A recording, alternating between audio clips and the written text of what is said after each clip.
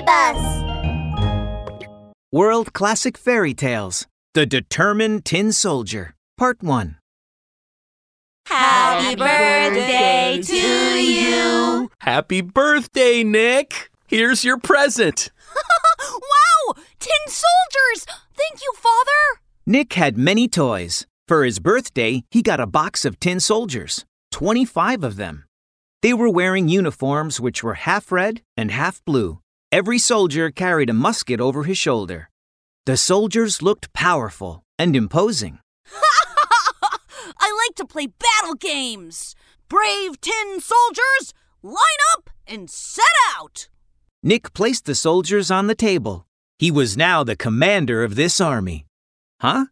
Nick saw that one of the soldiers was different. He was missing a leg.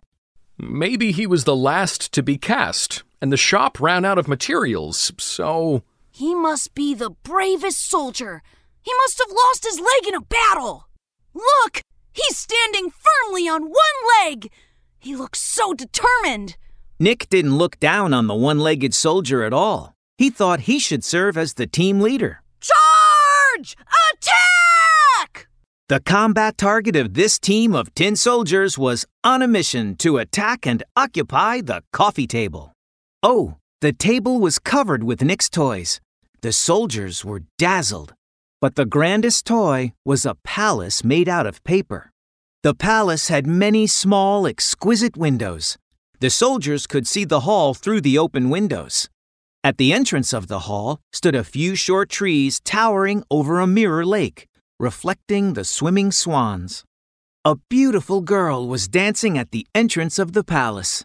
She was also made out of paper, wearing a calico skirt with a blue ribbon in her hair and a glittering ornament sparkling like a diamond.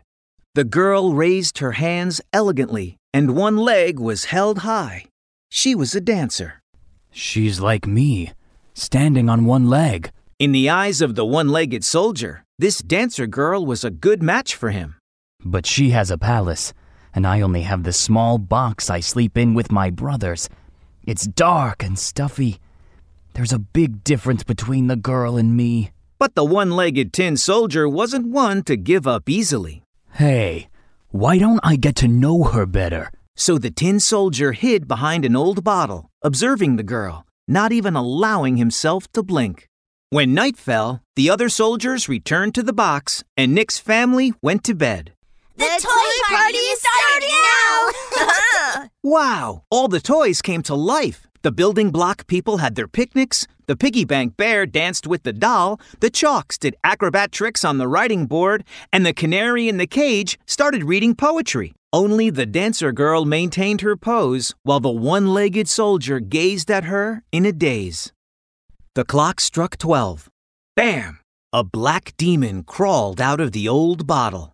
Hey, bum! You've been staring at her the whole day.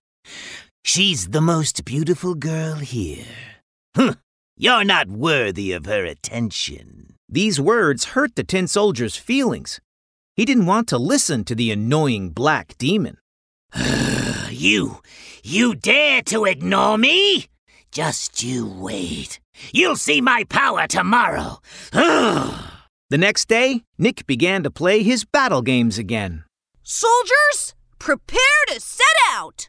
This time, he placed the tin soldiers by the window.